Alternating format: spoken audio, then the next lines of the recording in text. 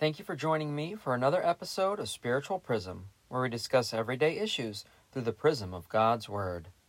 I have titled today's discussion Two Sides of the Same Coin, because whether you're a believer or not, I'm sure you have had those times in your life when part of you said, do it, and the other part of you said, don't do it. I'm sure there are many times in our lives when we have had these internal struggles. It could be something so simple as, should I eat this second piece of cake when I'm so full, but it tastes so good? Or it could be all the way to the other end of the spectrum and be something that you would want no one to know, something that you want kept secret. Either way, I'm only using this to illustrate the point that at some point, we have all had this struggle with something in our lives. Alright, so what I'm saying here is you are the coin, and you have two natures or sides. Some may say good and evil. I'm saying our sin nature and our righteous nature. The Bible tells us in Romans chapter 2, verses 13 through 16, "For merely listening to the law doesn't make us right with God. It is obeying the law that makes us right in His sight. Even Gentiles who do not have God's written law show that they know His law when they instinctively obey it, even without having heard it. They demonstrate that God's law is written in their hearts, for their own conscience and thoughts either accuse them or tell them they are doing right. And this is the message I proclaim, that the day is coming when God, through Christ Jesus, will judge everyone's secret life." The Bible tells us here that even those who have never looked at the Bible, which has God's written law in it, know instinctively to obey it, because it is written on their hearts, and the choice of doing right or wrong weighs on their conscience. How true this is! Even little children will test the boundaries of what they instinctively know is wrong.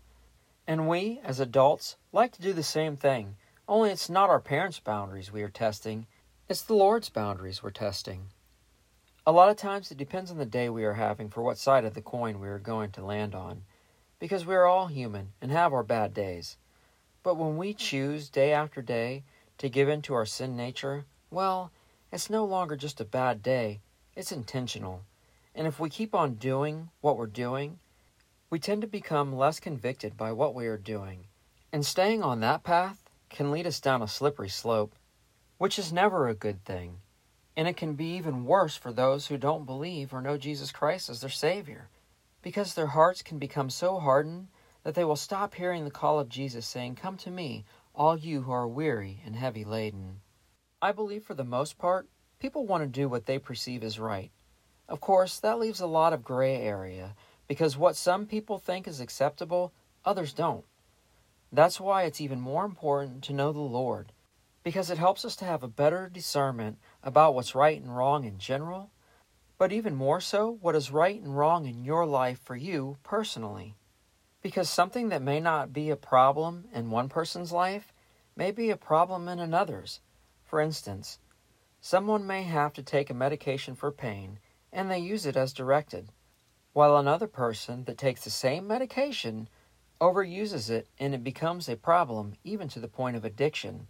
Now both people have been prescribed the same medication, and both rightfully so, but it has become a problem in the life of the one that overuses it, because the sin nature of that person has caused them to be a slave to that sin, or in this case, the medication that has now turned into an addiction.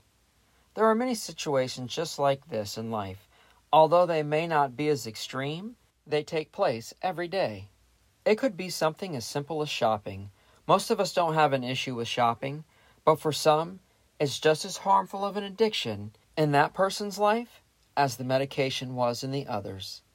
The point being is that anything can become an issue for someone, and when we become a slave to it, we are stuck on the sin nature side of our coin.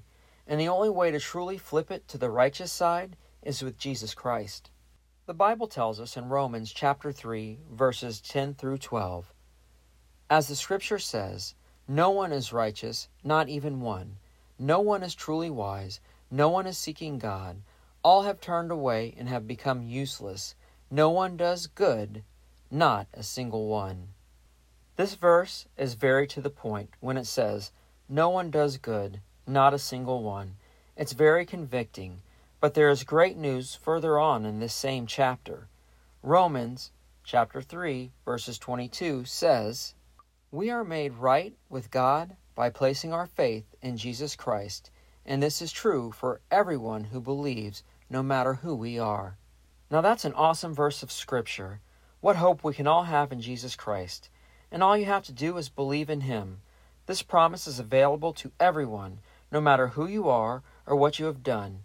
Is there any better news than that? Not in my opinion. So in closing, I want to say, we all have two sides to our coin that makes us who we are. The real question is, who do we want to be?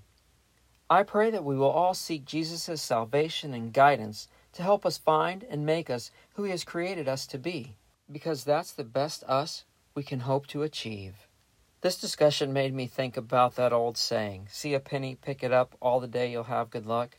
But they say it's only good luck if it's on heads. You're not supposed to pick it up if it's on tails, because heads is the righteous or lucky side, and tails is the sin nature or unlucky side.